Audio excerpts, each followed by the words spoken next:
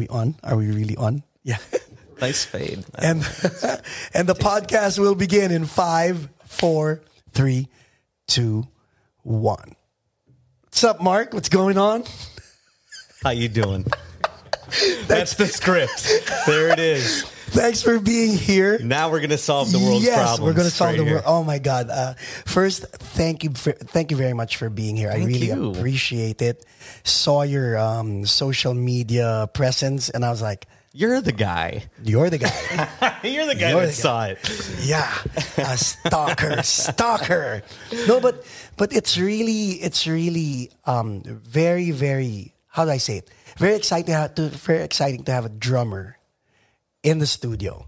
Not that I haven't had a lot of drummers in the studio. I mean, I'm kind of biased toward drummers. You're a drummer. I'm a drummer. Right. How many? So you don't have drummers typically? Well, I don't know. Are we that boring? No. We're an interesting breed, aren't we? I think drummers are very exciting to have in the studio. But you specifically, because not only are you a drummer, you're also a producer. I've been known to produce. There you go. So let's start from the beginning. When I say from the beginning, what made you play the drums? Oh, man. Well, I started very early. My parents used to go to dances a lot. They still do, actually. And, I was a little guy. Where is home? Is it California? Home is Michigan. Michigan. Home was Michigan. Oh, wow. I grew up just outside of Detroit. And my dad, big Polish family. Yeah. He was born and raised in Poland and came to the States in the early 60s. So you're first generation. Yeah, I am. Like my kids. So I'd like to say he came over on the boat, but he flew. So fresh off the Boeing. Yeah, exactly. He flew in and looking for, bigger and better opportunities. Right. And of course, Detroit's auto industry, was booming back then, still is. Set up shop in the suburbs of Detroit. And, my sister came along and then I came along and they liked going to dances and, they had to drag us kids along. Didn't have to, but when you say dances, like ballroom dancing, kind of. Polish family, so it was it was polkas. Polkas, yeah. It's very celebratory and happy music. Yes, all the time. Yeah. Ironically, I'm playing dark wave and electronic. Polka would be like 2/4. Yes, exactly. Yeah. So, I mean, the story is that they like dancing and, having their 3-year-old child sitting at the table by himself was, not really a good option in that environment. So I ended up, I don't know if they brought me to that position or if I gravitated towards it, but I was positioned behind the band while they were out dancing. And I had full view of, everybody, the drummer and everybody else. The drummer was what I was like, look at what's going on here. Like this guy is controlling everything, the beat. Yeah. I was just entranced by it. And to me, the way it felt and what was going on the dance floor all came from this person sitting at these drums. You were 3? I was 3 years old. Wow. Yeah. And you go to enough of those things. It was like all summer long. Wow. It was parish, festivals and, things of that nature. And, eventually these guys would turn around and see me, keeping the beat on my lap. And I still can remember vividly the first time the guy turned around and gave me a pair of drumsticks at the end of the night. And I was just like, I was running around with these drumsticks, just like showing everybody that, I got drumsticks. And then of course I go home and I'm beating the hell out of everything around the house. And, just to keep the pots and pans and furniture intact, I was given a drum set, probably like the Toys R Us piece of crap, so paper heads and okay. I grew up in the Philippines and in the Philippines, there were houses, but if you lived in the city, you're in an apartment. In Detroit, growing up, were you in a house? We were in a house. We were in the about probably a good 30 minutes outside of the city. Okay. And outside of the city of Detroit is farmland for miles. Right. So I So grew up in you can make rural- noise. Okay, rural Detroit. Yeah, I was surrounded by cornfields and soybean fields and cows and chickens and a long way from LA. That's for damn Okay. sure. Yeah. So, but we didn't, and basements are very popular in the Midwest, but we didn't have a basement. We had just a ranch style house. So my bedroom was where my drums were. Where your drums were. My poor dad, he worked in the factories. Yeah. He worked building cars, building transmissions Noisy for GM already. and waking up at 5 in the morning, 4 in the morning, whatever, going to work all day and then coming home and listening to me beat the hell out of these drums. I wouldn't wish that on any parent, but they let me do that because they saw that I was interested. Nice. And hats off to them for that, because not a lot of parents want their kids to And be they were drummers. exactly right. So your parents were very encouraging. They were and encouraging. I'm the only musician in the family tree that I know of. So they're scratching their heads. I mean, they liked music obviously because they were dancing and doing the whole thing. And Sunday mornings, there'd be records being played, before church, and it could be anything from Polish music to. I remember there was a lot of ABBA being played, So, and it was disco the grooves, calypso, and it was just awesome. Dancing because Queen. it's like, why did Dad play so much ABBA? But now I'm just like closet ABBA fan, not so much closet anymore, obviously, but loved that stuff because all of it had the common denominator of groove. There was danceable beats happening, and I loved being a part of that. So I would literally just play my drums along to these cassettes, these records. The kit that I got when I was 3 years old quickly got demolished because I'm playing, I'm beating the hell out of these paper heads, and they're, the sticks are going right through them. So I think I got another kit when I was 5, and it was like a step up, but not quite anything to write home about. I remember You never stopped, huh? 3 onwards. No, I remember there was a time between the second and third drum kit. It felt like when you're a kid, everything feels like eternity, right? And I remember there was a very long period of time where I didn't have a drum kit because I beat the hell out of these 2 Toys R Us style kits.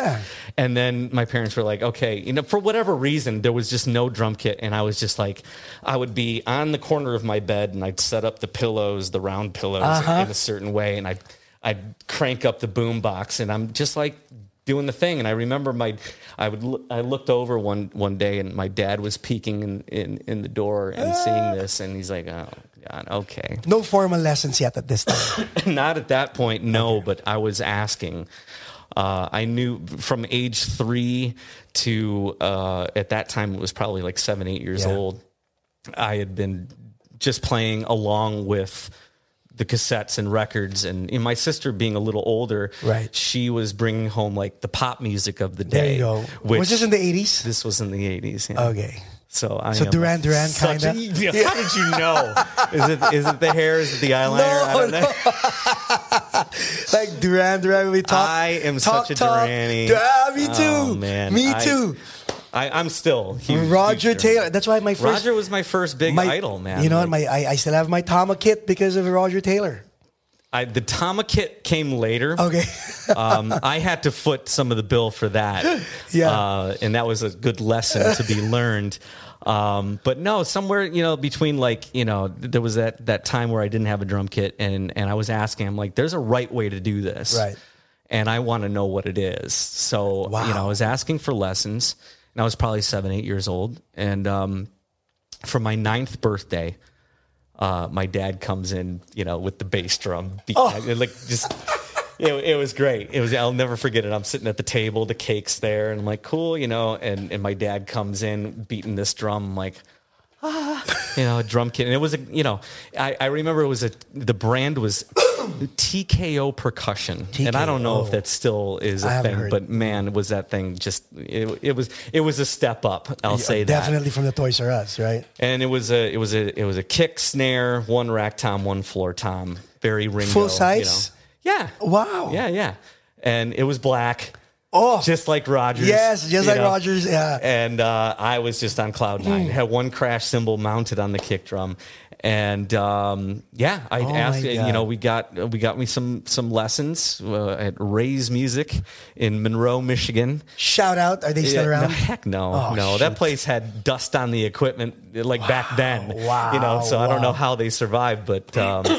I went and took lessons from a guy named, I think his name was Gary Griffith, who I've since tried to track down, but with no luck, because that teacher was probably, my first and last private instructor had the most influence on me. That guy, he taught me how to read.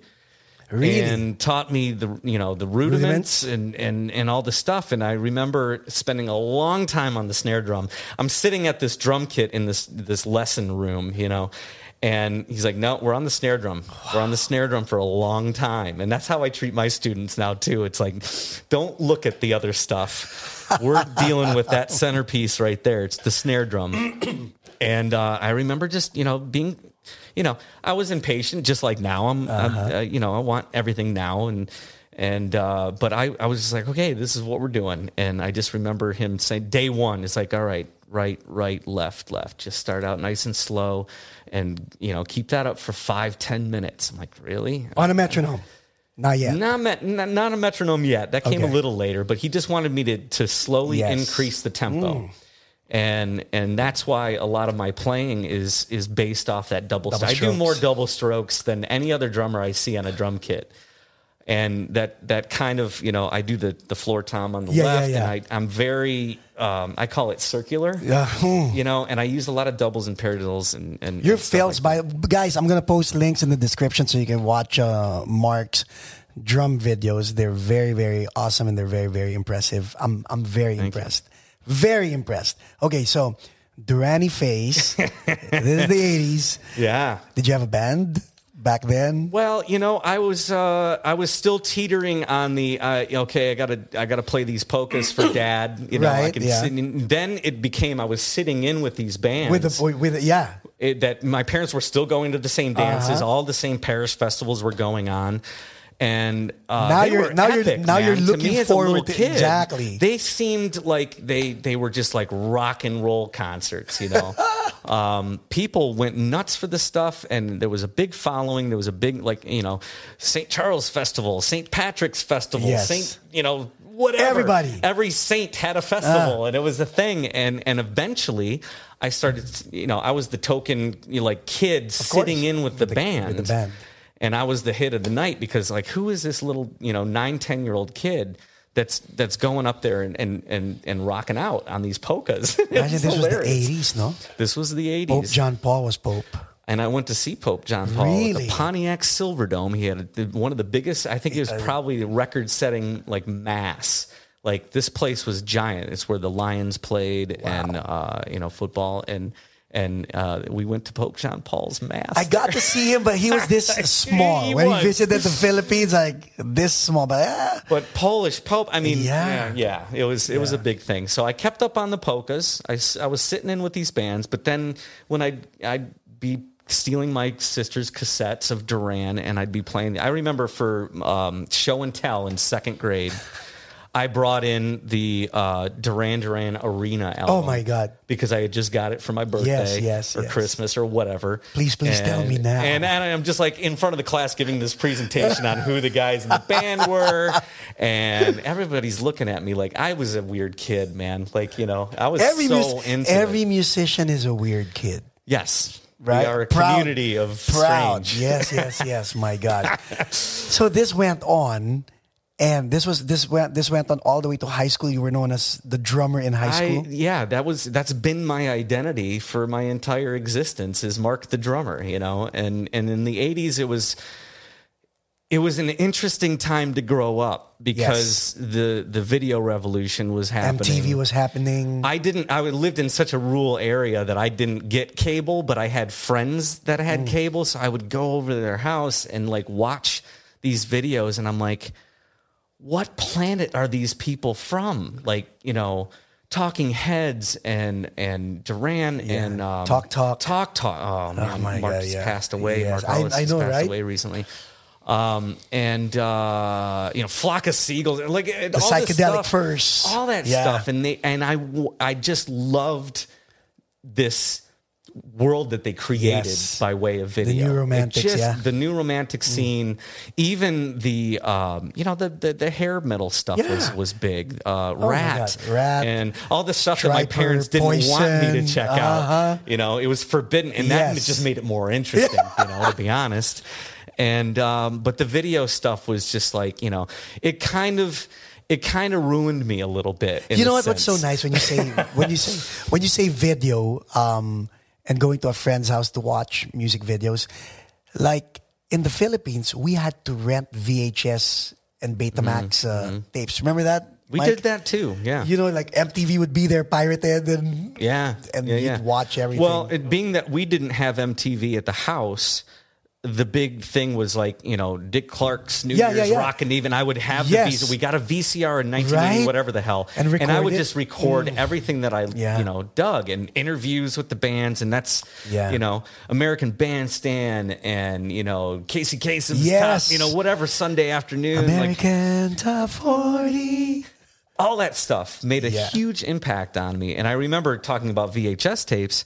My dad brought home the Sing Blue Silver documentary of Duran touring the States for the first mega tour. Yes, I remember Coca-Cola was the I remember sponsor. where Roger Taylor would show his finger, his blisters. The blisters all over. I memorized that I watched that video so much, and that's what I mean by it kind of ruined me, because it set the standard really high for what I'm like, I see these guys on stage and in these videos, and good-looking British cats, dressed, in really peculiar but awesome, Anthony Price suits that were very flamboyant, but and they've got the makeup and they've got the hair, but they also had the girls, top shelf, like supermodel women are, and the people come androgynous to the shows. Looking, but they had the girls. And I saw, once again, my sister being older, she'd have her friends over and they'd all be watching I'm like looking at the reaction of the ladies, and I'm like, this is what I want to do with my life. This is it. So at a very young age, I had very, very big aspirations for. What was your fashion? Well, you know what? I admired it, but I didn't know how to dress yet. Wow. Okay. I had no idea until way later, and we'll get to that. It's so weird because I didn't know where to get those clothes. Me too. Like, where the hell do you come up with this? So stuff? the Philippines is a humid country. It's like Miami, but times 2 or 3. Mm-hmm. There's a humidity, but I would wear a trench coat. You too? Like Spandau Ballet at Live Aid. Like, why are you wearing that in this weather? But it's so cool. Yes, like I would wear a scarf, and my dad would be like, really?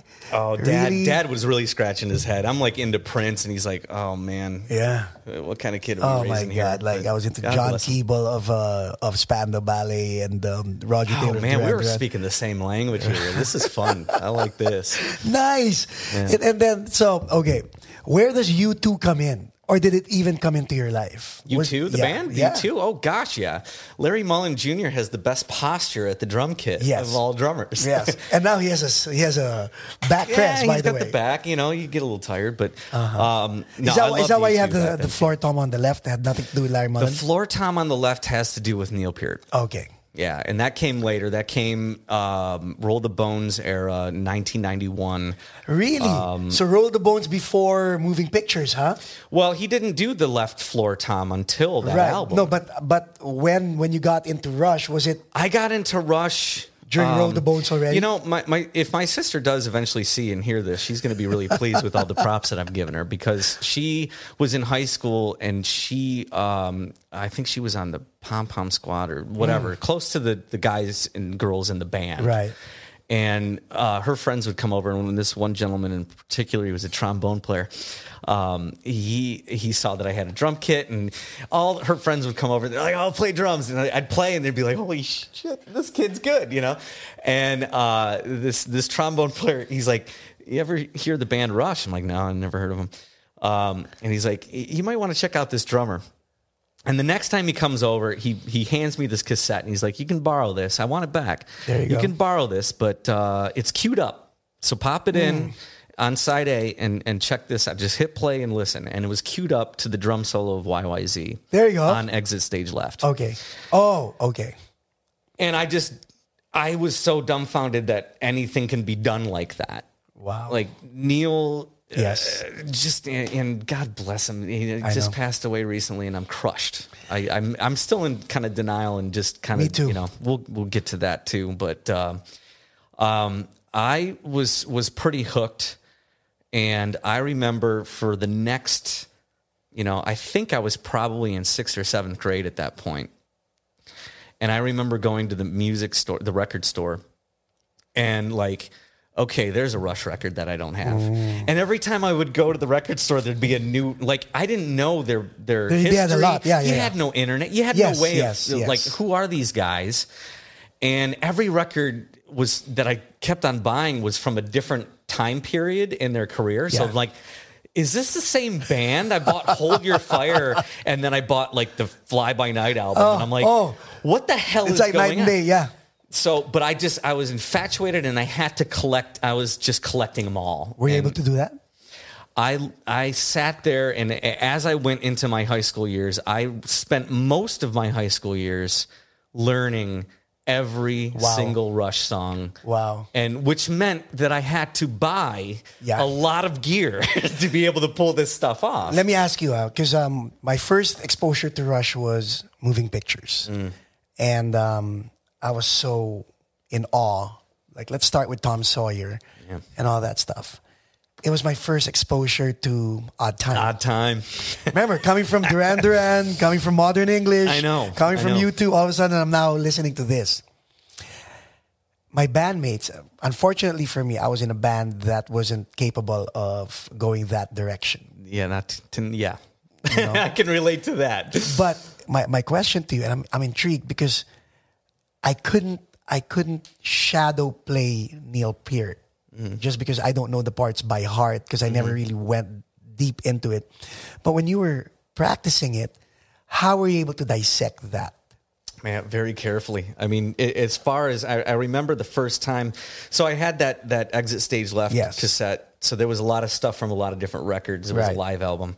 And then my sister's boyfriend gave me, he's like, here's Grace Under Pressure. I got this from like whatever, and I don't want it. So I'm listening to it, and I'm listening to a song called Kid Gloves, and I'm like, 2, 3, 4, 5, 6, 7, 1, 2, 3. I'm like, what are they doing here? This is not, common time. This is not 4/4. Yes. And I was a little confused, but intrigued. And that was the first song that I sat down and played on the drum kit to understand what was going on. I don't know if I was counting it out or just feeling my way through. Yeah, I wanna know, just because there are people, if this is a drum conversation, I'm pretty sure there are drummers wanting to find out what's the quickest way to dissect that.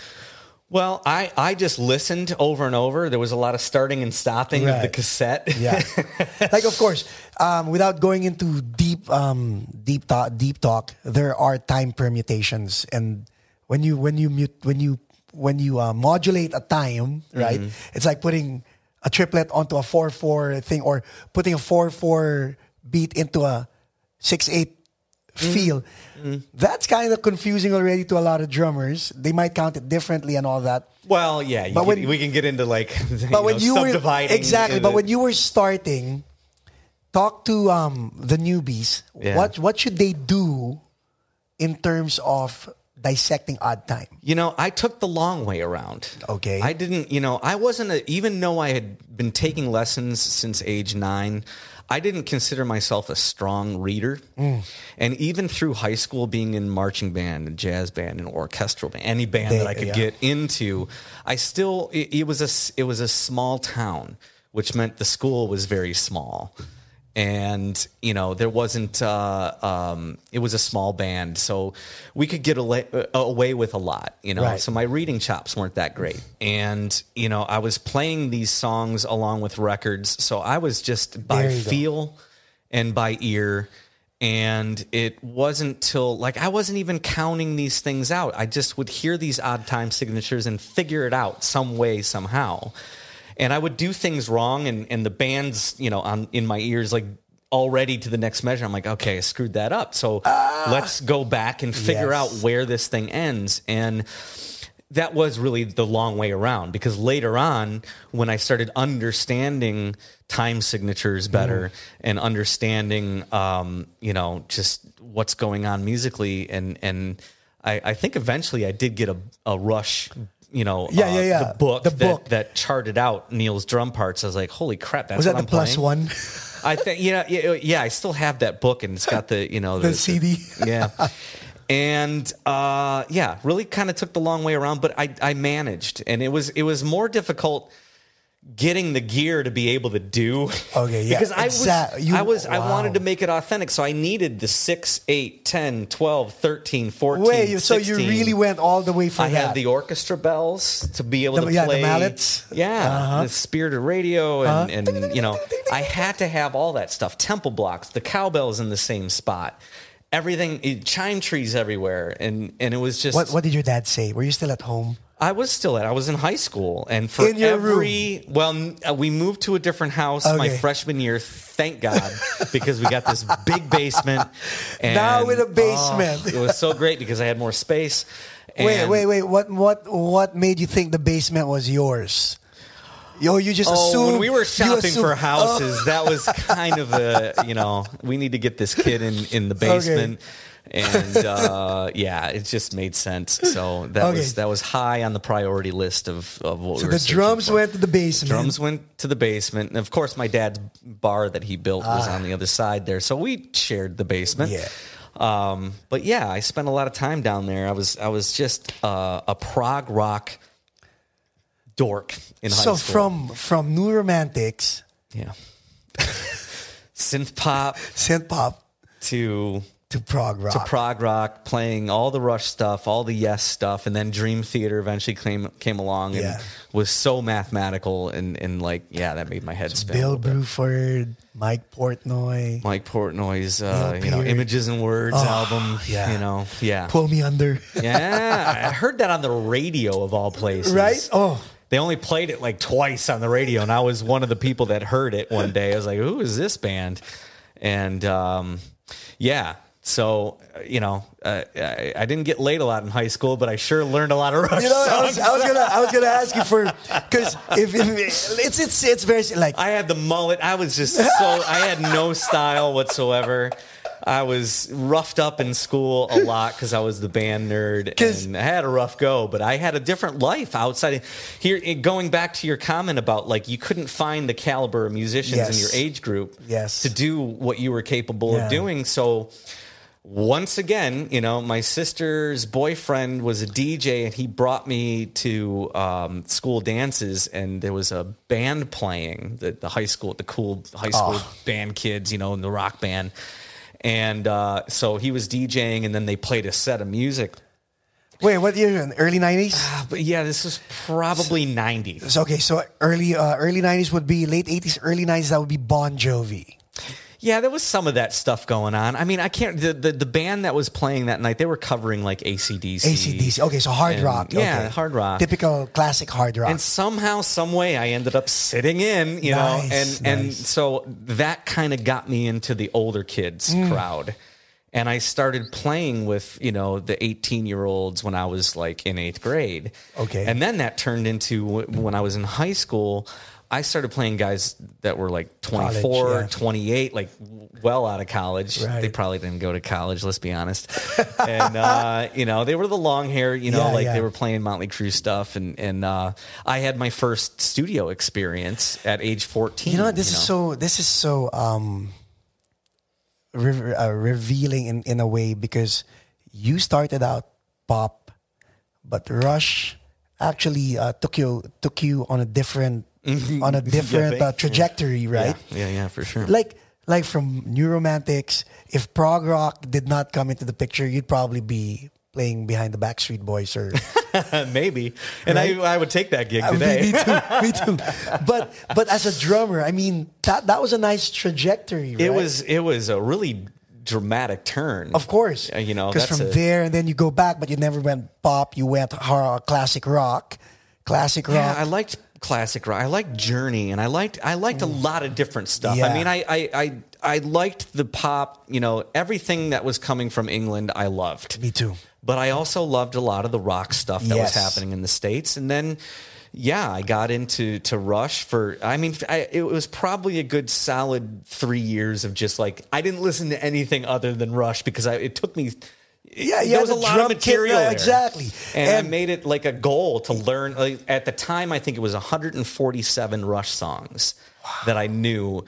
You know, looking back, I don't know that I'd love to hear a recording of like how I pulled it off. Maybe I wasn't as good as I thought. Who knows? But I was, you know, whatever. It was. I mean, even half of it was training. Even a quarter of who Neil Peart is good enough for any other drummer. Right, and I learned a lot from a composition standpoint of like not only how to remember parts in a 20-minute song like Hemispheres or 2112 in its entirety, or these long pieces where it really taught me how to take a drum part, you know, aside from the complex, you know, time signature stuff, even taking the simplest things like calling back to a drum fill that happened in the first verse, but now it's in the second verse, and you just subdivide it a little differently on the drum kit. That's what I got from Neil. It was the subtleties of like how to tell a story in your drum part. Yes.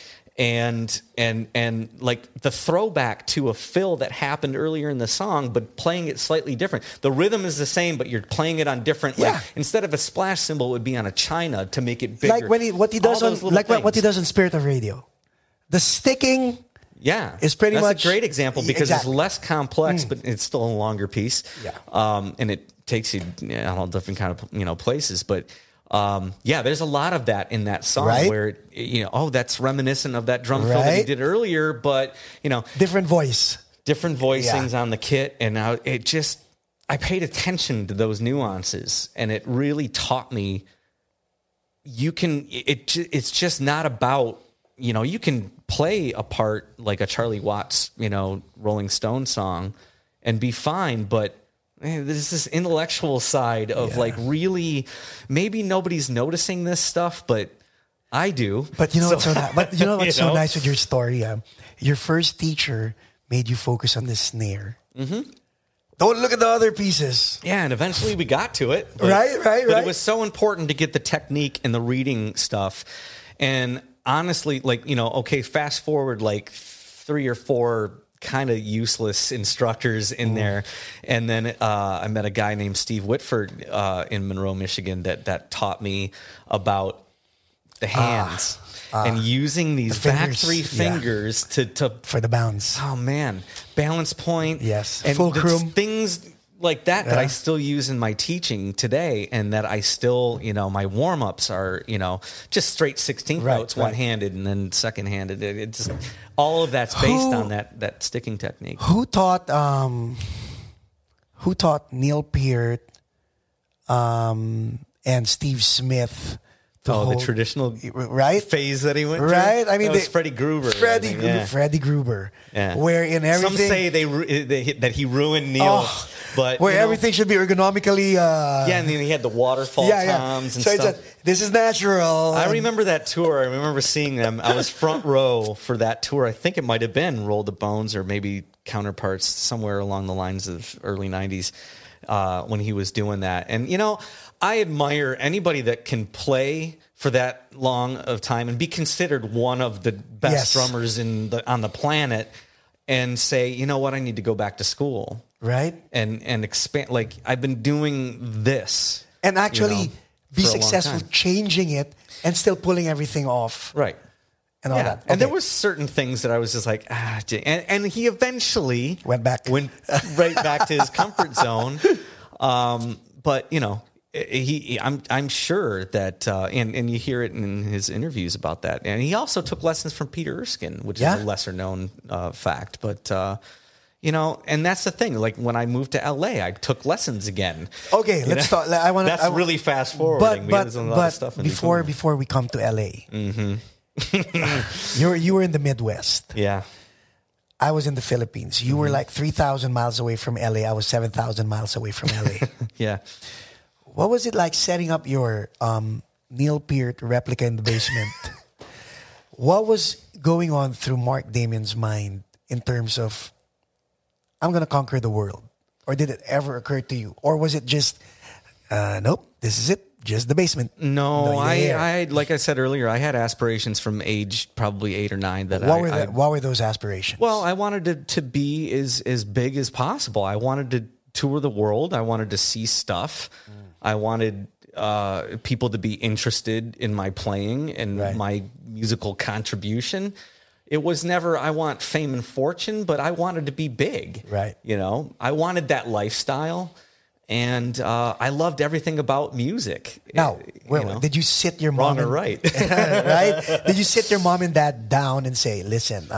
when I started playing with the guys, when I was in 8th grade going into high school, and I'm playing with guys that were in their 20s, okay. They got a little worried. Because these guys were like, hey, we've got this gig at this bar in downtown Detroit. And, this was a time where, and I can't imagine that this is legal today, but I remember getting a work permit from school to be able to go into bars and play. Dennis clubs. Chambers did that with his mom. Dennis Chambers is even older than me, right? So when he was a young kid. That was possible. I don't know. Well, today's world is a little different. Bruno Mars did that, by the way, in Hawaii. Okay, so it's still, possible, he's a young cat, so... it's still possible then. But you got a work permit, huh? I got a work permit to work in establishments that I had no business being in as a 14, 15-year-old kid. So after the gig, you had to leave? Or you had to go back to the green room? You can't hang out with where there is alcohol? And honestly, my recollection of playing those bars, they were pretty empty. It was a cool experience because it was like, hey, I'm playing bars, but we didn't have any draw, we were just starting out, even though these guys were in their 20s. Maybe they had some friends come in, but we weren't playing to packed houses by any means. But your mom and dad sat you down. Oh, they were probably freaking out. What was the conversation like? I think the conversation happened more between them and the musicians that wanted, me to play with them at these places. I was just like, what's the big deal? I want to do this. This is my thing. I'm not going to get into any trouble. You know? Now, was college even on your mind? Yes. Did you finish college? No. It was just on your mind. I going back to this rural area of Michigan that I was in a small high school. And, your junior year is when they start, your counselors start talking to you about your future. Yes. And I'm like, oh crap. I just want to be a rock star. Did you say that? Well, I mean, to myself, but to go the right route, I was like, yeah, I want a career in music. So how do I do that? Okay. And they're like teaching or I'm like, no. That's where you go when you fail. That's terrible. But I wanted a career in music, and I didn't, a lot of them just thought, okay, well, you go to Eastern Michigan or you go to, somewhere around here and you get a degree, So no one said L.A., huh? They, I had L.A. on the mind for a while, I knew what L.A. was all about. At least I thought I did. So when you were talking about this, no idea. When you had this on your mind, junior high or whatever, you were dating. I was. You were dating somebody, no girl involved. Oh, in high school, I had girlfriends. Would you tell them that this is? Yeah. I'm out of here the second I get a chance. My plan so when the counselors started talking to me about this, they wanted me to go to university and study, orchestral. I'm like, no. I want, modern, stuff. And then I heard of this school called Berklee College of Music in Boston. So I'm like, that's where I want to go. And they're like, okay, so they, of course, pre-internet, they're, Yes. sending away for pamphlets and stuff. And they got all the information, and I brought it home to my parents, and God bless them, they're looking at the amount of money that it costs to go there, number one, and they're like, oh, okay, well, let's do this. Nice. Yeah, but you know what? It scared the hell out of me. I was even being on stage as a young 9-10-year-old, doing the thing all the way through high school, playing these bars, playing these things. I was still a pretty shy, timid cat. I liked being behind my drum kit, hiding back there. And still to this day, I feel like nobody can possibly be paying attention to me back here. So I'm okay. And that's how I get through it, because I have terrible anxiety issues. Whatever. Yeah. And but I was afraid, being from small town. I mean, small town to the point where I remember when we got our first traffic light in town. Right. It was a big deal. This is rural, Michigan, and I got cold feet, and I'm like, I stalled it. I'm like, okay, maybe I'll do 2 years at community college and then go to Berkeley, because I was worried about my reading ability or lack thereof. And amongst other, going to a big city like Boston, going to a prestigious music school. Who was going to get the loan? Your parents were going to get the loan, or you were going to get the loan? My parents were good with their money, and they probably they stacked it up, and eventually my college money went to buy a second house on the lake somewhere, God bless you. So it all worked out in the end. But yeah, I was very afraid. I got really cold feet about going to the big city and going to a prestigious school like Berkeley, and I felt inadequate because I knew I was a big deal in a small town. I was the guy in town that I played well, for my age, and I was playing with older cats, and then by my senior year. I discovered a whole okay, so we went from Duran to prog rock, Rush, and then I discovered Pink Floyd. Classic and rock. My world changed. Well, specifically, so that's Pink where it got Floyd. dark. Well, that's where it got dark because I started paying attention to lyrics. Yeah. And I started paying attention to concept records. Yes. And Roger Waters and his angst and darkness and probably dabbled in some mind-altering, LSDs, things that, some of us do at that age. And I decided, and this might have been my way of justifying not going to Berkeley. I didn't want to conform to such I didn't want to go that route. I wanted to be a creative now. Yeah. And part of that was true, and part of that was me freaking out about, going to the big Your city. anxiety again. Yeah. So I got a full ride music scholarship to Monroe Community College, and the plan was to get an associate's there and move on to Berkeley. And I got 6 months into that school, and I was just, I ended up at the bar playing darts and drinking beer instead of going to class, because I chalk it up to, instead of going somewhere, I probably should have just sucked it up and went to some school. Eastern Michigan really wanted me. And their professors were coming and seeing my last few concerts at my high school, and they really, the phone was ringing constantly to go to Eastern Michigan, and they told me what my itinerary would be, like all the music classes and all the regular curriculum, and I'm like, when the hell do I have time to do anything? That was not appealing to me at all. And so I opted for the small community college, and I felt like I wasn't learning anything, and I got really bored really quick. It was like high school all over again. Right. I didn't have a very good experience in high school, and this was just a slight level up. The professors weren't, titillating to me. So it wasn't really about the challenge. It was about the presentation of the curriculum. Yeah. Right? I was excited to take things like psychology, and I'm like, the psychology class was so not what I wanted at all. She's like, everybody take a chapter and do a presentation. She didn't teach the class once. She had a person, okay, you got chapter 1, you do a presentation on it. And there's like 30 chapters in the book. So that's the lazy thing. It was terrible. Oh, it was terrible. God. So I felt it was really easy to justify bowing out of that. So I scrapped that, and then I started just getting hired for gigs.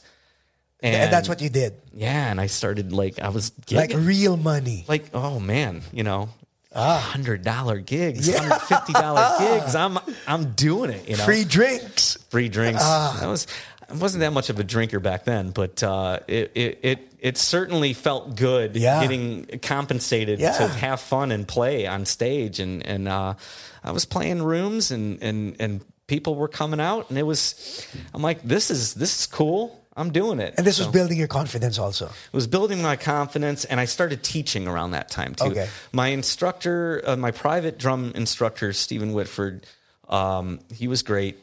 I had told him about a high school friend of mine that wanted to take drum lessons. Right. And I said, I'm going to refer you. And he's like, why don't you teach him?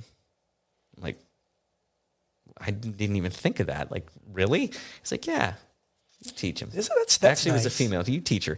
So I started teaching a little bit in high school, and then by the time I was in my early 20s, I was like, I had a handful of students, and that is when I started getting really good at reading.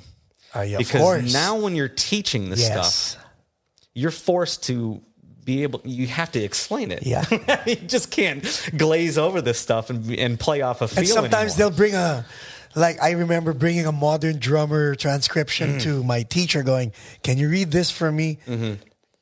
And I was very nice to actually say, can you read this for me? Other kids would say, can you play this for me? Right. And if your teacher can't play it, it's like, Yeah. Yeah, and there's some interesting stuff in those drummers Yes, still. Yes. Okay, so now you're the hot shot playing gigs. Were you in a permanent band, or were you sessioning? I had a band. Going back, I had my first studio experience my freshman year. Studio, meaning recording a demo, recording an album? We were recording an album. Wow, okay.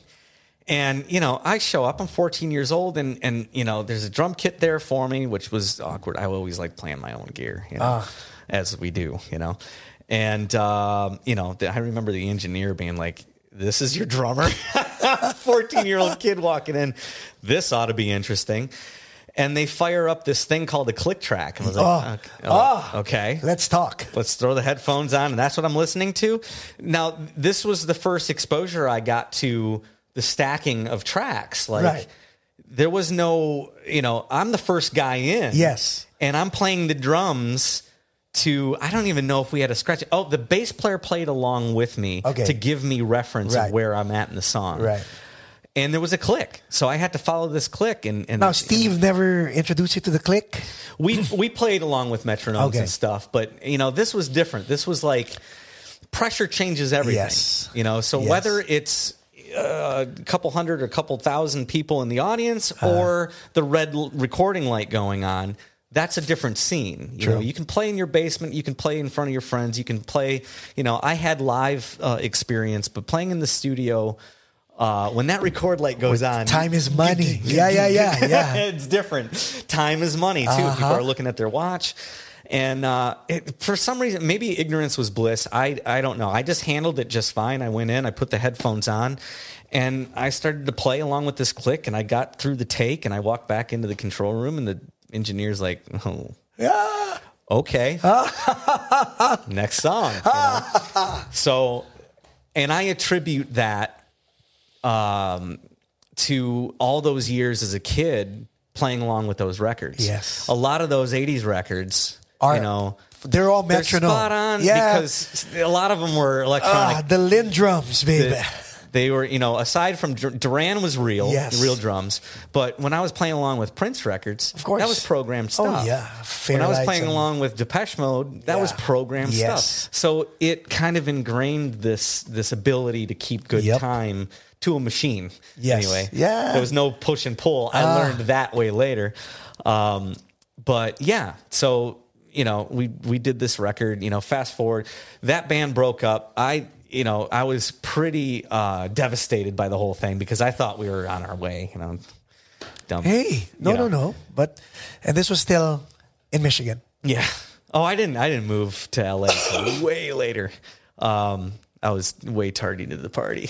But coming out. But here. why the hold up? I mean, well, I'll glaze over this a little bit, but I was 16 and I really enjoyed the studio process. So I wanted to make a solo record. Wow. Because I started playing other instruments too along the way. I started picking up bass. I started, playing keyboards a little bit.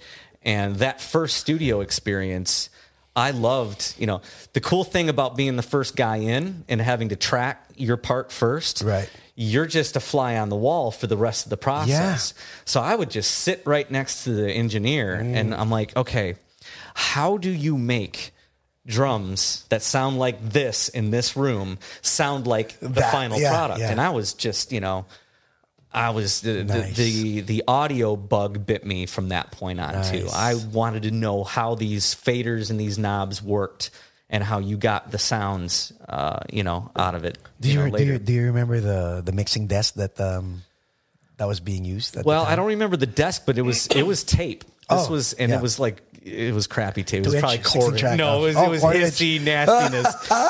And I still have those recordings, and it's hilarious because it's like press play and it's like. Hissy nightmare. But the drums were triggered and, so they sounded, okay. But yeah, it was tape. So, and that experience right there, I'm an audio engineer now. I mix records. I mix my own stuff. I, do a lot of stuff in the TV and film world in audio.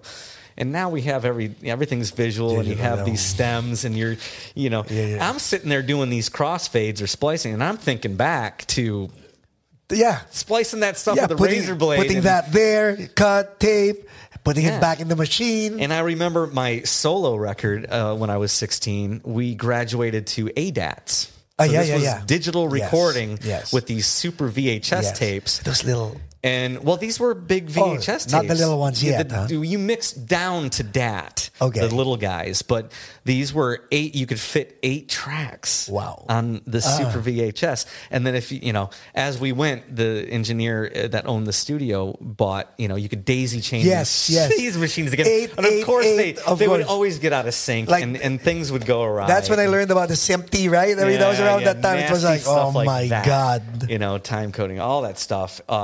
But I would sit there being the drummer and punching in was the thing, you couldn't, it was just computers have come such a long way. Back then, if you wanted to touch up like, I need to hit that note differently and we need to punch in on just that note or that measure. Yep. Being the drummer, the guy with good time, I was sitting there with the big remote control for the ADAT doing the punches and the punch outs because there was no... Imagine, let's undo that and redo it. No, you had to do it right. People nowadays don't know that the transports were this big, big as probably a sequencer or whatever, right? What's the sequencer? And a Kai what? And a Kai what? People know what those nice pads are. They never experienced the MC500 or the MC50. The MPCs and all that stuff, yeah. So now... all these gear, right? All these gear, you're the audio bug. I'm learning the stuff, yeah. Bit you. You're the engineer that you were working with. Was he more of like a mentor kind of guy? Was he enthusiastic? There was a few. That first record was a guy, Tom Rice, I believe was his name. I just was a fly on the wall. I looked like I wasn't paying attention, but I was checking everything out. The next guy, when I got to work with the ADATs, and I worked with Terry Kowalski for a long, I think I did 3 different recording projects with him over the course of a couple of years, and doing a solo album at 16. I wanted to play all the instruments. I got into singing. Yeah, I tracked everything. I had a guitar player come in and do some fancy solos. Wait, back up. Why? Drums, and now you're playing all the instruments. When did this come in? When did you learn how to play all the instruments? I don't know. Just over the course of my teenage years, I picked up bass. I bought a bass. Where'd you get all the money? I worked. Let's talk about that, because these kids are used to asking their parents for. Yeah, well, that happened for a long period of time. Yeah, but not the whole Neil Peart. That first Tama kit that I got, because I wanted a Tama kit. I remember my dad saying, "Okay, well, you've got to place an ad to sell this kit that you have now, the TK, the TKO percussion." And I had a motorcycle. I had a Honda CR80 dirt bike that I would ride around. And he's Jason like, Bonham. Yeah. It's like, motorcycle or drums? Yeah. You got to sell the motorcycle if you want this better kit. I'm like, damn. Okay, that's fine. I'll take the drum kit. So I had to sell a few things, and he taught me the value of, like, this stuff's just not going to show up, man. Like, when you ask for it, nice. You got to figure out how to make this. We'll add some money for you, but you got to understand the value of, like, trading stuff up and trading stuff out. So the Neil Peart kit, what kind of drum was that? That was the Tama. Okay, so it started with what kind of Tama did you get? The Rockstar? It was the Rockstar. Yeah, of course. It was a Misty Chrome Tama Rockstar that I bought from the Dearborn Drum Shop. Made in Japan. Yeah, they don't do that anymore. Yeah, sucks. Well, our Tama's not doing except for the Bubinga. Okay, all right. Everything else, because I know is in China. Yamaha moved over to China. Yeah. Whatever. Anyway, I digress. Yeah. Later we'll talk. Later we'll talk Oxnard, but now we'll. Yes, we will. Yes, we will. Okay. The Tama kit. The Tama kit was, it was 10, 12, 13, 14, 16 kick and snare, which is already a pretty Standard. big kit. And then I just added on from there. It was like every birthday, every Christmas, I asked for the chime tree, then I asked for the rototoms, then I asked for it. So it was a building process. And every time I learned a new Rush song or tried to learn a new Rush song, I'm like, well, what's he using there? What the hell is that thing? And I didn't have the tubular bells. Like that's a huge monstrosity of a, orchestral instrument that costs thousands of dollars. So I had to settle, for not having that. I'm sorry, you threw me off. Did you just throw a different accent at me? Did my Midwestern accent come out? It comes out every now and then. I get called out on that every now and then. I don't hear it, but somebody is like, people call me out on that. I still have no idea what the hell did I say that was so Midwestern. But. Okay, so caught you there. Huh? I don't mind. I know my roots. Me too. That's why I don't like this. It was such a fake. My accent's thicker than this, by the way. So the parts for the Tama drums came from birthdays, Christmas. Time to build all that. Patience stuff is a virtue, huh? Yeah. And I still don't know patience very well. So I've gotten better at it.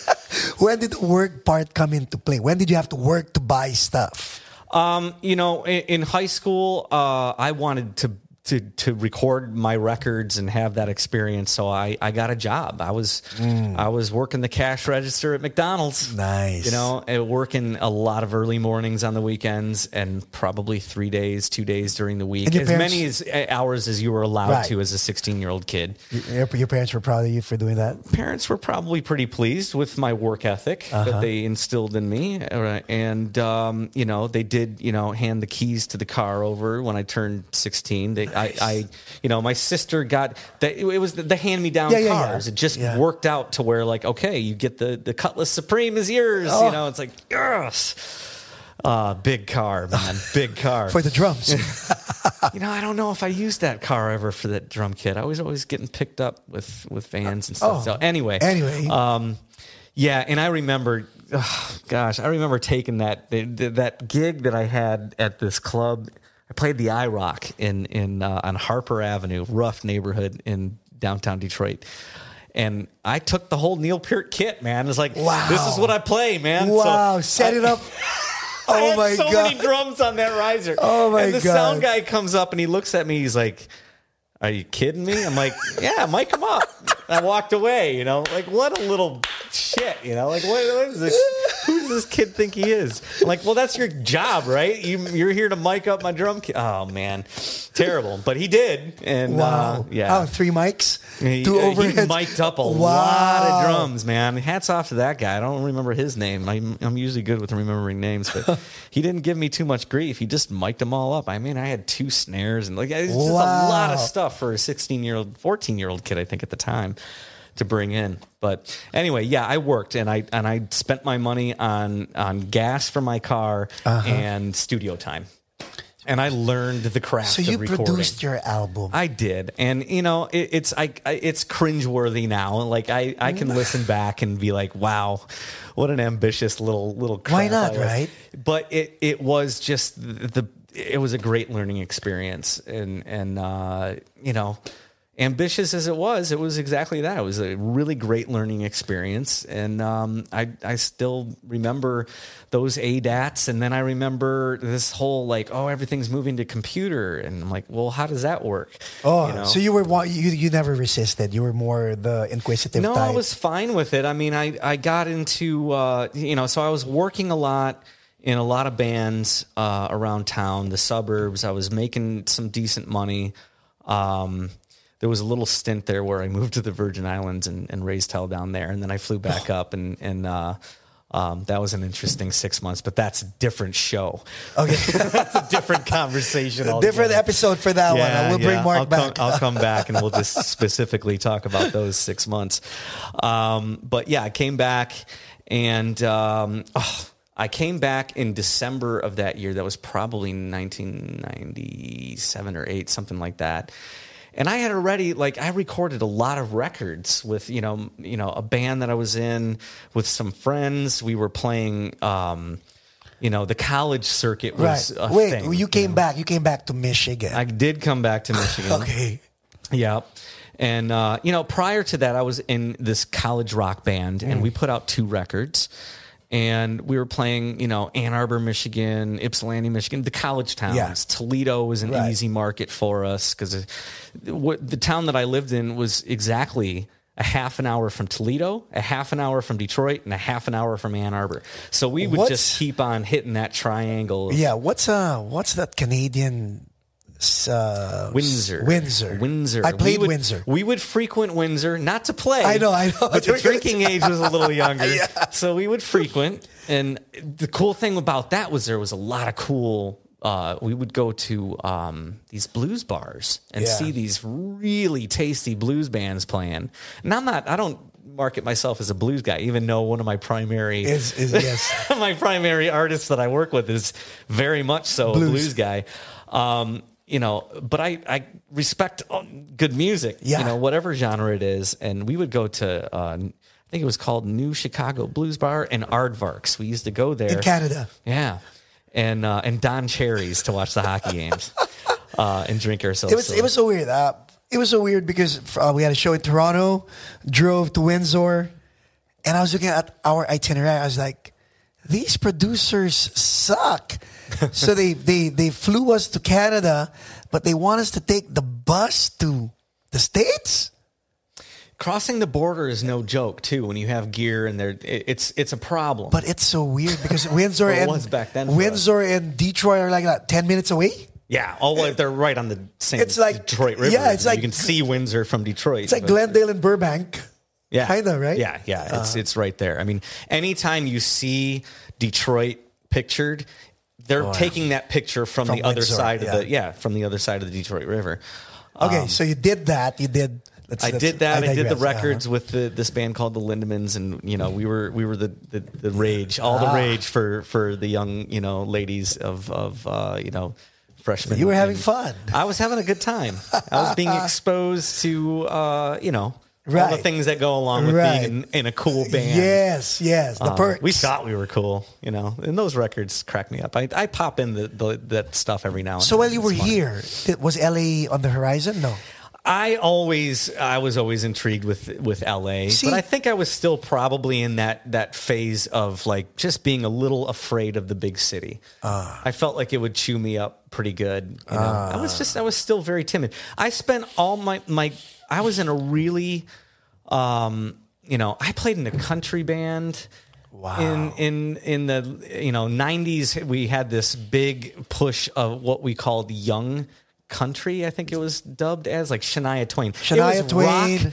It was rock and roll with a fiddle. Yeah, Jars of Clay. Oh, around that time. Yeah. I know. So I was playing that kind of stuff in bars, and I ended up landing.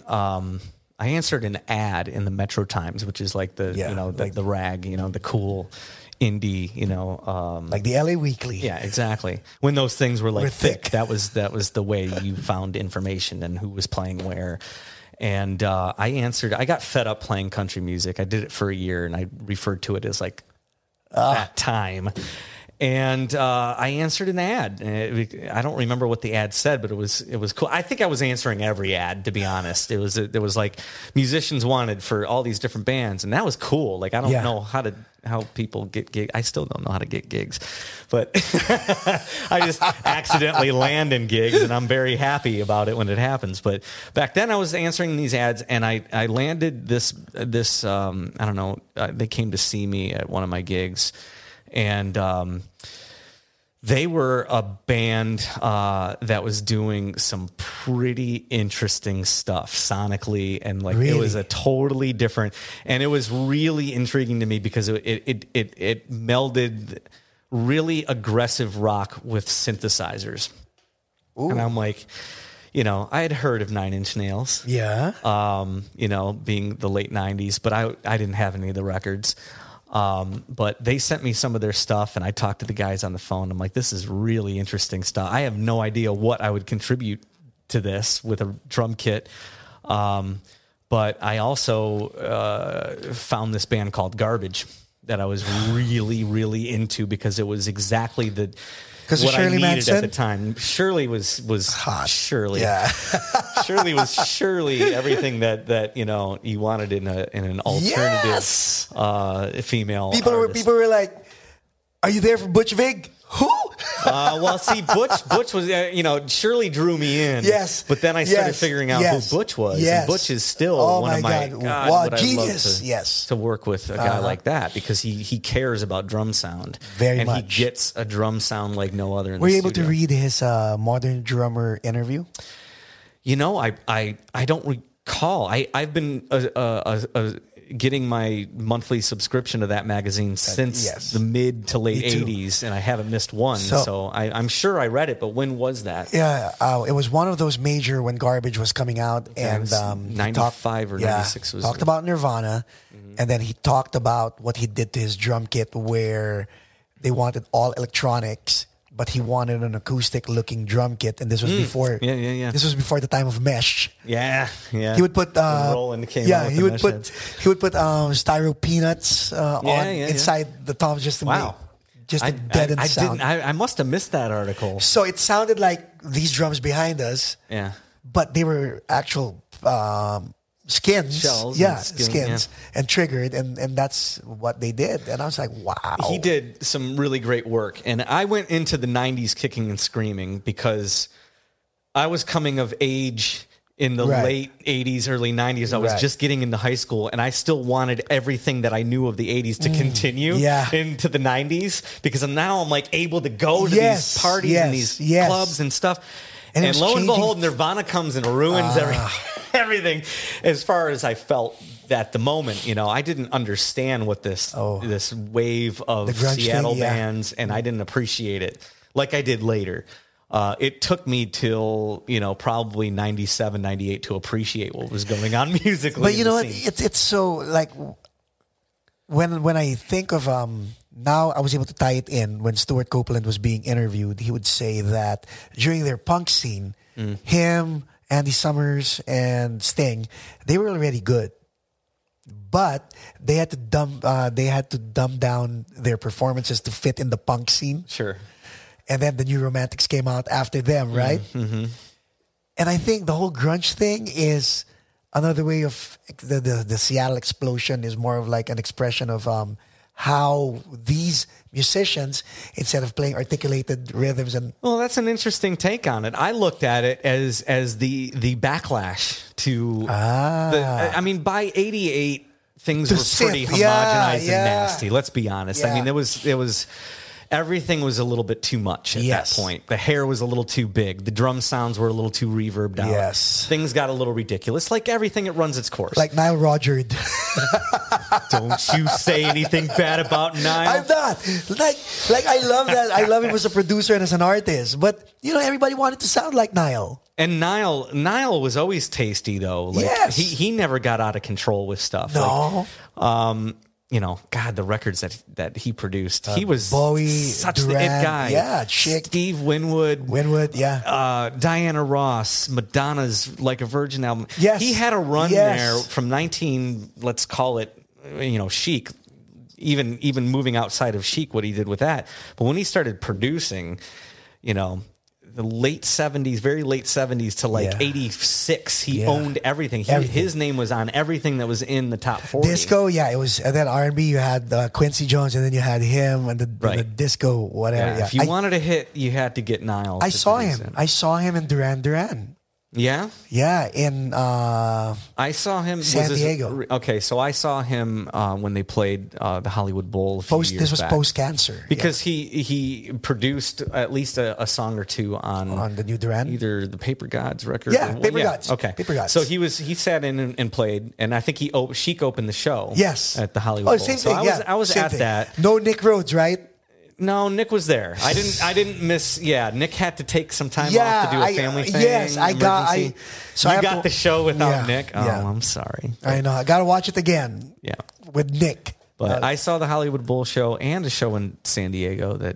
But either way, lucky you. And I got to sit in. Niall did a at the Grammy Museum. He did a talk. Yeah. And just being in the same room, like I don't get too starstruck or giddy. What did you take out? Oh my God! Well, I mean, he's got he's got a little bit of an ego, and rightfully so. He is Nile Rodgers. He's the hit maker, baby. Yeah.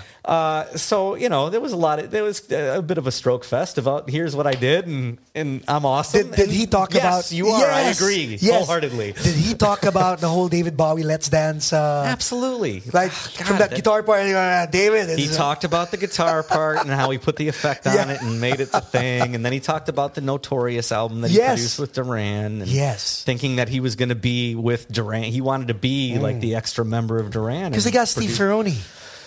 Steve's my top 5. Right? Yeah. My first concert experience, my first big concert was 1986.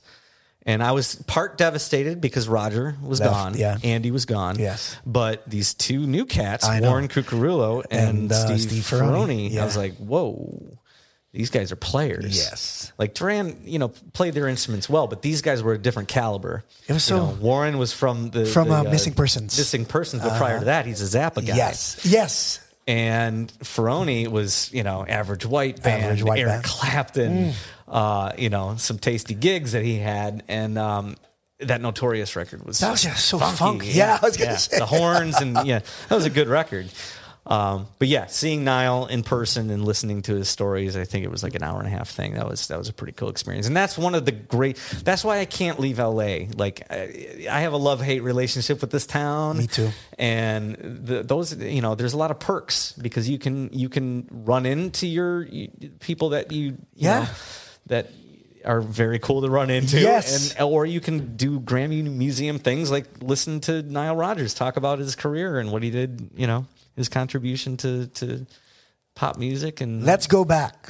You haven't left Michigan. Okay. Yes. Oh, so I landed this cool gig in this band called Sweaty Suede Lips. Oh, not country. Say it fast. Sweaty Suede Lips. We were very clever. Suede. We put it all as one word. Sweaty Suede Lips. So, okay. And they were doing a thing that was very influenced by Trent Reznor and Butch Vig. And, can we say like MGMT kind of thing? Industrial. I like MGMT.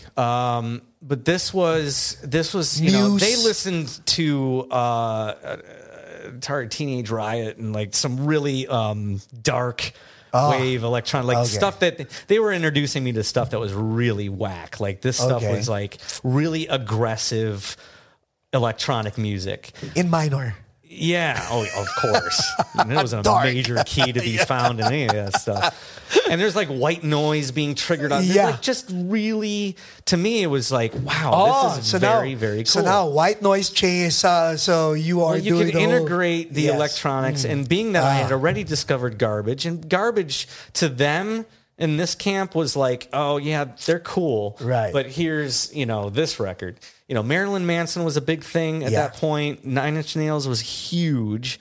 brought industrial music to the forefront. Yes. So you became the drummer of Sweaty Suede Lips. Sweaty Suede Lips, yes. And we did really, really well. We owned Detroit. And Detroit had a really, really cool music scene at that point. This was 98 to 2003 we were together. Wow. And this was, a lot of cool bands were happening in Detroit. A lot of cool bands were becoming successful out of Detroit. You had the garage rock scene happening. Jack White was on fire with White Stripes. Well, Kid Rock, Eminem. I mean, you had a lot of different stuff happening. Yes. Which, we had our time in the 60s with Motown. We had a little, there was some 80s hair metal bands coming out of Detroit. That eventually relocated to LA because that's where everything was happening. But then the late 90s, early 2000s, you had this garage rock thing. You had whatever the hell Kid Rock was doing. You had Eminem doing the hip hop thing. And there were a lot of great bands to put together bills. Up until that point, it was like if you were the king of Detroit in terms of you had draw. Yeah. The thing to do was, okay, you need to put together a bill for this venue. You'd put two crappy bands on the bill to make yourself look better. Well, we kind of changed that. We went into this, this Detroit music scene with a different attitude of like, let's put together. We were in a position where we had draw. We were bringing them in. We had an amazing show. I finally learned how to dress. This band taught me a lot from everything from, okay, now we're using computers to record. Yes. I started, looking over the shoulders of the two guys that were, the core, the John and Paul of that band. Of the band. There's always those guys. And I was paying close attention to, we were using samplers and all. It was very technologically advanced, this band. You were enjoying this. I was enjoying this, yes. Plus, your recording experience taught you to actually just, the click is there and it's part of the show. And the live show was very, like, I had to get in your monitors for the first time because the click. Who were firing the samples? You or it was very interesting at the beginning.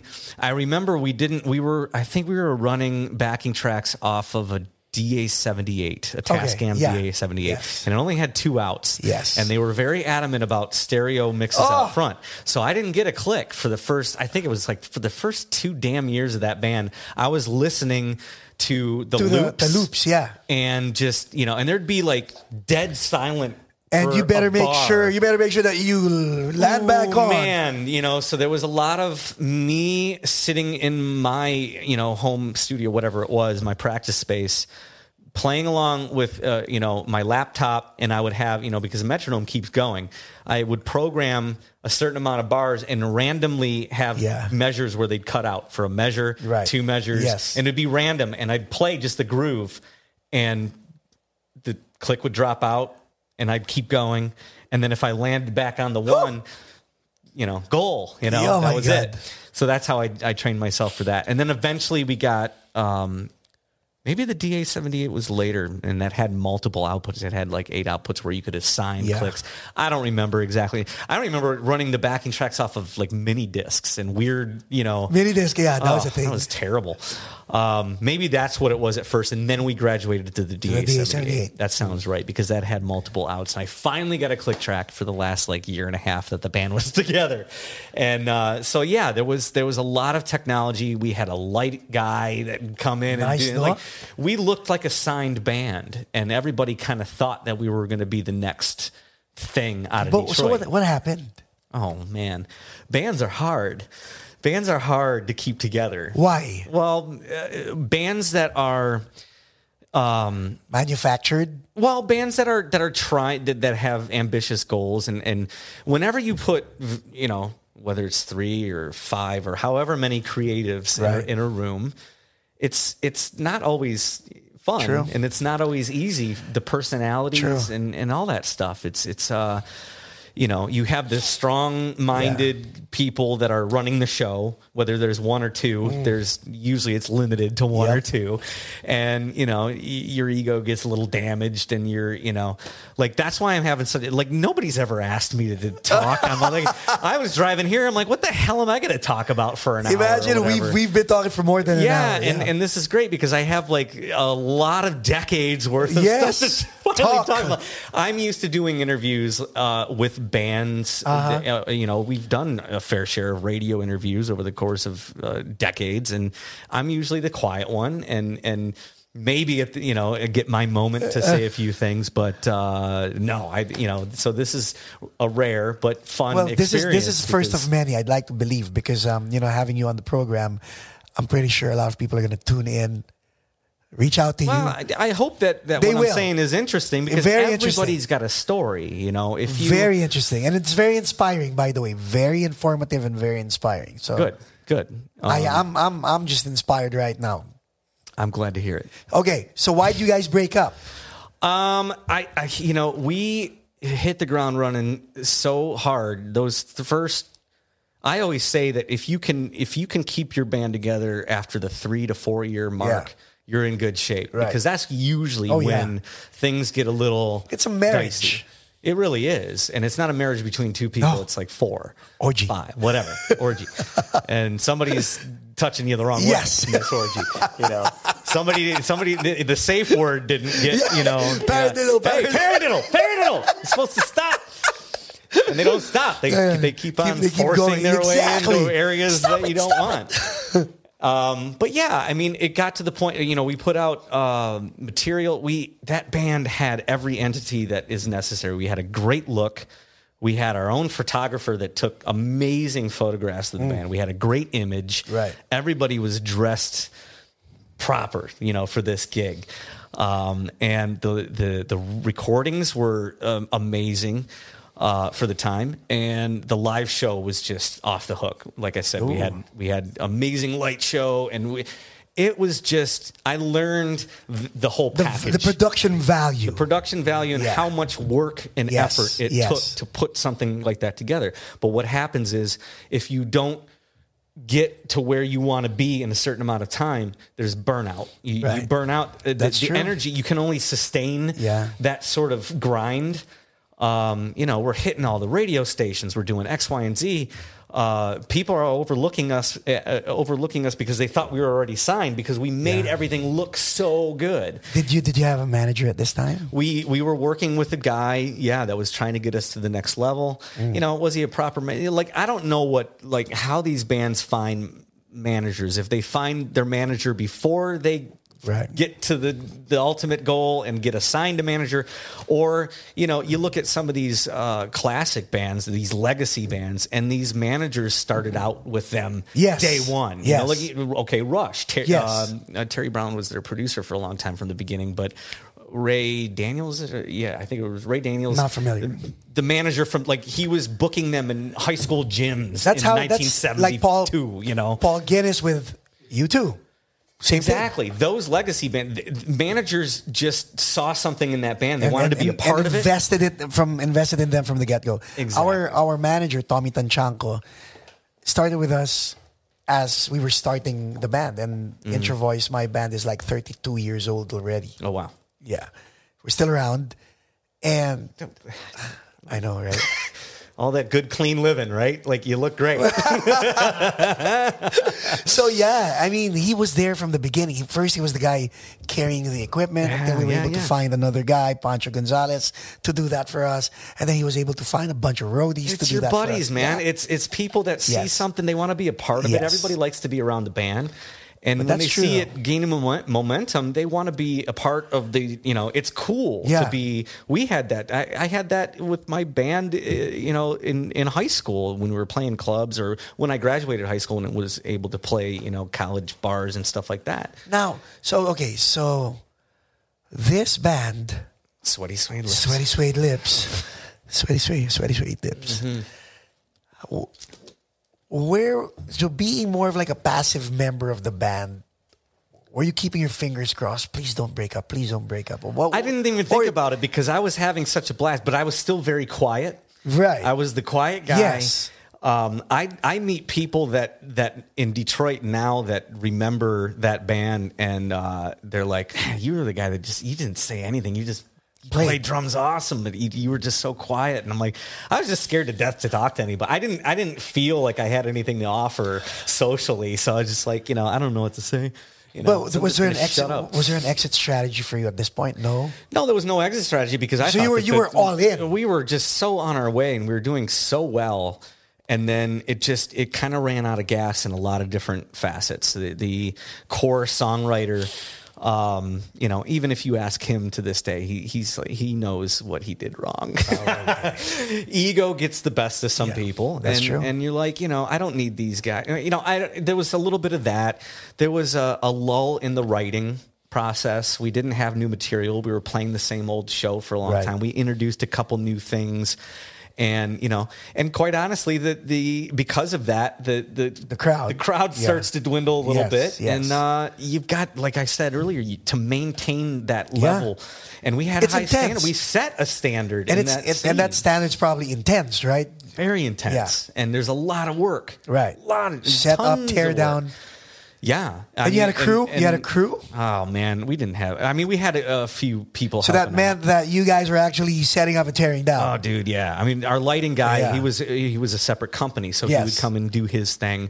We had a great sound engineer that was, working a lot of the clubs, but like once we established that guy runs our sound great, we're hiring him to do all of our appearances. Yes. So we got that guy. But I'm like, I'm schlepping my gear and I still hate doing that. Like my idea of success over the years has, like, we talked about, like, I want to be Duran Duran. I want to have that sort of fame. To I just want somebody to set up and tear down my shit, man. Like that's the idea of success to me now. Is like I don't care about fame and fortune. I just want somebody to set up my stuff and tear it down. And how old were you? Were you 18, 19? How old were you? In that band, I was in my 20s. I was like the 24 mark, which was like... You were old. Well, some people's standards, yeah.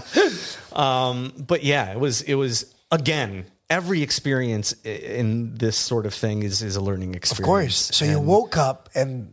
Sweaty lips. I got an email. Wow. Saying that your equipment is on the front lawn. Come pick it up. Are you serious? We talked him out of dissolving the band once, and I think we played one more show, not knowing it was our last show. And then I think it was weeks later where we got that email. Were you guys friends apart from the band? We got pretty close. Like you guys hung out and all that stuff. Yeah. Wow. We were the type of band. We would go out to different venues and different events in Detroit, and the Metro Times would write about, like, Sweaty Suede Lips guys were in attendance at we were like the cool kids in town and setting that bar. And when you have a band that sets a bar in a scene, like sets that standard, it brings everybody up, and they're like, oh, we've got to put on, this. They have to catch up. The shows were really good. We had great people on the bill that were in the opening slot, the special guest slot, like the whole night. So people wanted to come to those shows, and it fizzled, and there was a lot of just things that I remember when we broke up. And this has nothing, maybe, I'm not saying it has anything to do with us breaking up, but the Metro Times had listed all the bands that month that had broken up. The whole scene was done in one foul swoop. It was just over. And this was when? This is 2003. Wow. Yeah. And it was just like, to get that taste of local and regional success and seeing what it takes to do that. Part of me was like, it was tough to deal with. Of course. But at the same time, it's like, okay, well, I'll just do it again with somebody else. Really? That was nice. That sort of, like, all those entities working together like they did is not easzy.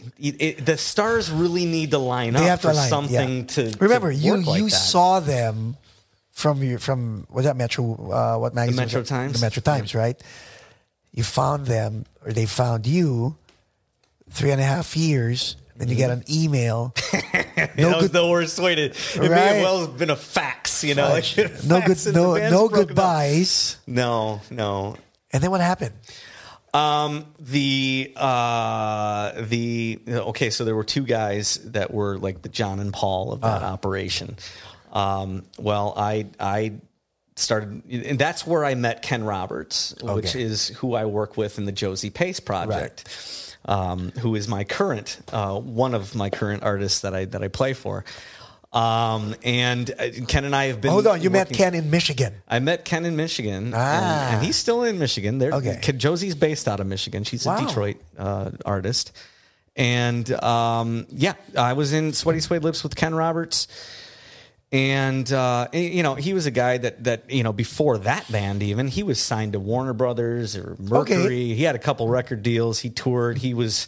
Had a video on regular rotation on MTV. He got a taste of that. And so he already knew that the music industry is, he made no money off that. And it was just like constant touring.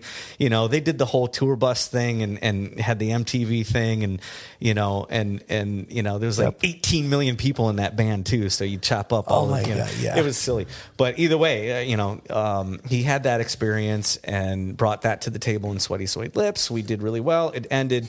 Ken and I kept on working together. We had a studio project, if you will. We never played a live show, but we put out a record under the name Cleanse, and it was completely different.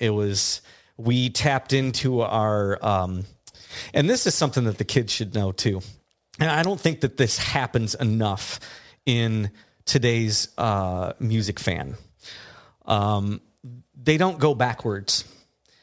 If they find an artist that they like, and maybe I'm generalizing, maybe I'm not giving them enough credit. I'm old. I have no idea what the hell is going on these days. But what I do kind of feel happens is when I was a Duran Duran fan, or am a Duran Duran fan, in the 80s when I discovered Duran, and I took that, all the records, loved all the records. Well, who were they listening to? Exactly. Who inspired them? Exactly. Roxy Music. Then you find Roxy Music and Brian Ferry.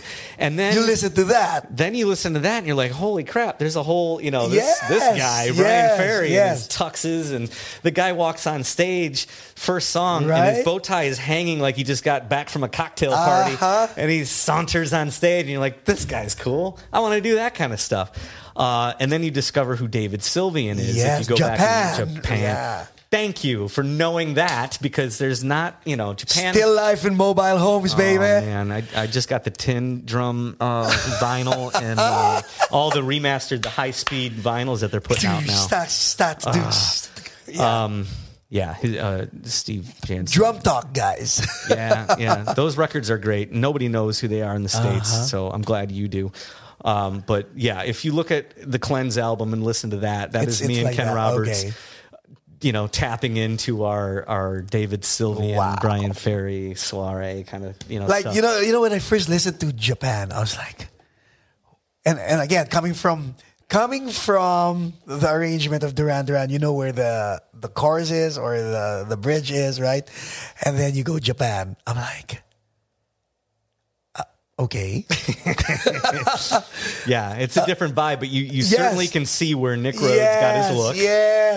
They've got a song called Night Porter, and then Duran's got Night Boat, and then you have them, Gentlemen Take Polaroids, and Duran has Girls on Film. Everybody's influenced by somebody. Everybody borrows a little bit from somewhere, and I don't know if that goes on today. Like kids or music fans, younger generation music fans, I don't know if they're paying any sort of attention to who inspired the artists that they like. And it should happen more often because, the stuff shouldn't be forgotten. That's true.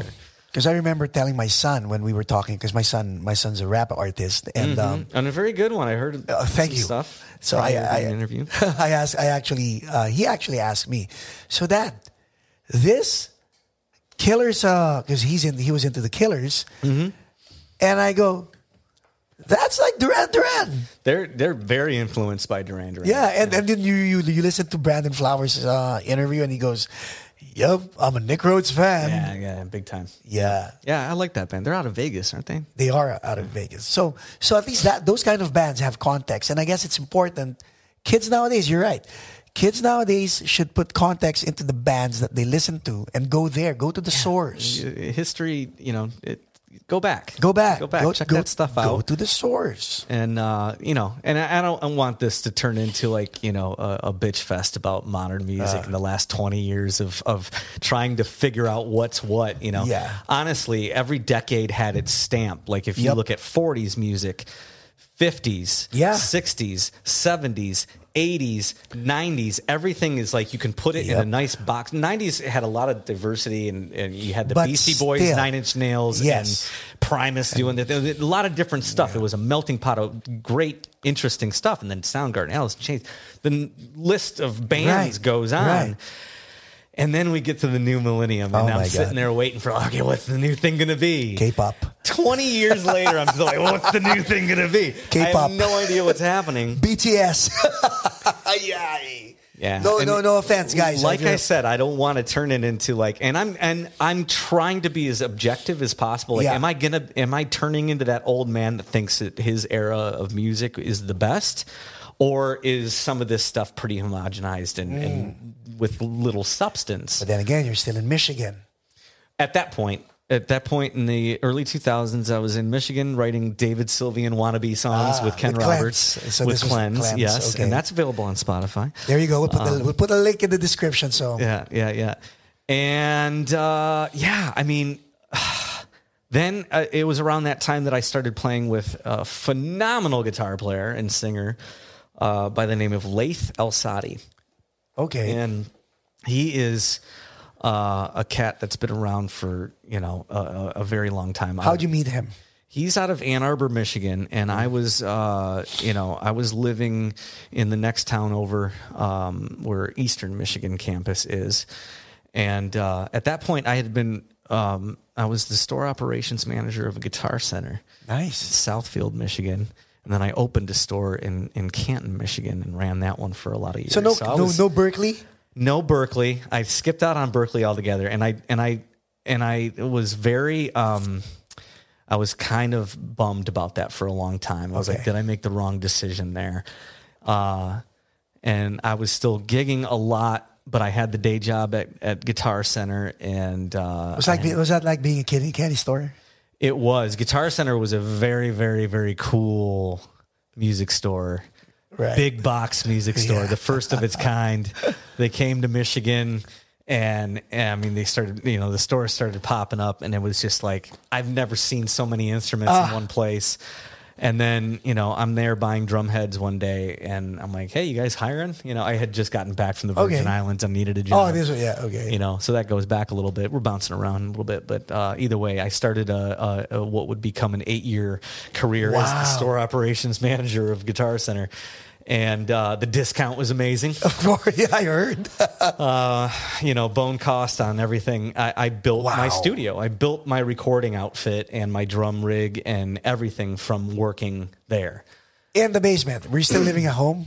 No. I moved out of the house. I think I was 20 or 21 when I moved out of the house. Look at you. You got your own house or apartment? I moved into a house with 4 of my buddies that were going to college. So I was living the college life without the classes. And I'd have my briefcase and I'd be walking into the door, after a long day running a multi-million-dollar Guitar Center, being the youngest store operations manager in the country. And, I'd walk in and they'd say, Dad's home. They'd make fun of me because I was the only one with the jobby job. And, that was a trip, man. It was 2 of my bandmates that I had for a long time and this other good friend of mine. We were just a core. So you guys were tight. At least you were living with people you were close to. Yeah. It was an interesting time.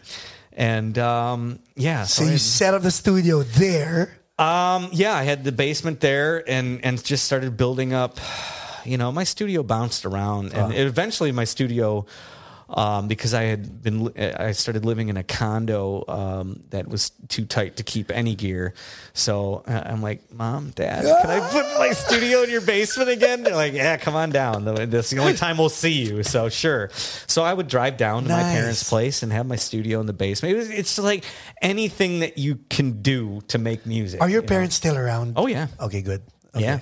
They just had their 50th wedding anniversary Amen. like last year or a year before, and then still going strong. Shout out. Yeah, mom and dad. So they were nice enough to let me continue to bang on drums in their basement in my 20s. I started, playing with Laith. I met him because my roommates, my college roommates, were bartenders and wait staff at this, this restaurant, which then had a martini lounge in the basement, or the downstairs bar. And they kept saying, you got to come down and check out this cat that just can wail on guitar.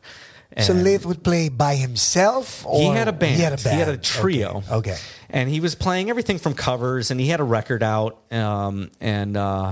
He was, opposite end of the spectrum. I mean, I went from Sweaty Suede Lips playing like highly technical, stuff, following a click, to, dabbling on this Cleanse studio project and doing that thing, to I needed a gig. I needed to play out again, even though I had the day job. I was, of course, I was doing the day job, but I was just like, I can't do this for the rest of my life. Yeah. And I, meeting Laith and seeing him play, I remember coming down to that club, and Goodnight Gracie was a club, Martini Lounge, not that much bigger than the room that we're in, like maybe twice the size. Okay. But it was a tight, probably could cram 70 people in there. It was small, but it was on U of M campus, University of Michigan, big campus, and it was the spot. And he had a residency there every Wednesday, Thursday. He'd be playing, and he played there for a few years at this point. And I came down and checked him out, and it's Martini Lounge, so of course, got my martini, of course, and I'm sipping my drink, and I had a couple martinis, and then finally, he goes on break. And the bar manager that I knew real well, that was telling me to come down and check this guy out, introduced me. He's like, "This is Laith, and this is Mark, and one thing leads to another." And I, you want to come up and sit in? I've been hearing about your drumming from all these guys. So he made you jam. So I'm like, a couple martinis, and I don't know if I'm going to be at my best, but sure, why not? And never say no. Never say no. Unless you're really, in no condition. But I was fine. I was good enough to get up there and play. And the first song that we played, he turns around and asks me, "What do you want to play?" I'm like, I hate this question. I don't know. He's very roots rock oriented. He was playing a lot of, Long Train Running, or a lot of Allman Brothers and the band, and some R&B stuff, and had a good Motown catalog happening. So I'm like, I don't know, just pick something. I'll go with it. He's like, well, who do you like drumming wise? Like, what name a drummer that you like? I'm like, the first guy I tend to mention, because Neil's the obvious choice, but I'm not going to, sit down at this 4-piece Ringo kit and say, I like Neil Peart. Exactly. But I was like, Manu Katché is one of my faves. Ooh. I'm a huge Peter Gabriel fan. And Manu Katché played on and he played, it's just very tasty drumming. This French cat, that's just playing all these, splash cymbal bits. And I'm like, I like that guy. What do you know from Peter Gabriel? And like, is he really going to pull out a Peter Gabriel song? Well, we did. We played In Your Eyes, and we crushed it. And I don't know if it was the first time he played it, but it was certainly the first time I played it in a bar or club, thing. Oh, nice. And we may have played one or two more together, and I went back to my seat, back to my martini, and he came back up and said, "Do you want to play Wednesday nights from here on out?" Because my other drummer, Jeff Trudell, who's an amazing drummer and plays with a lot of big names, he goes out on the road, and there's an open spot on just Wednesday nights out of the 2 nights. So I started doing, I think I started doing Thursday nights, come to think of it. Doesn't matter. Either way, I was playing once a week with Laith Al-Sadi at Goodnight Gracie's, and we proceeded to play there for like 8 years. Wow. And that's when you really hone your craft, man, as a live band. That's just like, there was never any set lists. Wow. There was never any so prep. It's fun. It was rough at first. I'll be totally honest. Laith had a reputation for going through a lot of drummers. He was very, very tough on his drummers. And I'm not going to say anything bad about that, even though I was on the raw end of some on stage like ass reamings, for lack of a better term. It's like, wow, this guy's crushing me right now, just screaming at me on stage, like Ray Charles, kinda. Oh man, did Ray do that? Yeah, watch my foot. Oh, yeah. Headstock, watch my, and just like, whiplash. Yes. Not my tempo. Yeah. Not my tempo. I'm like, he did everything but throw a cymbal at my head.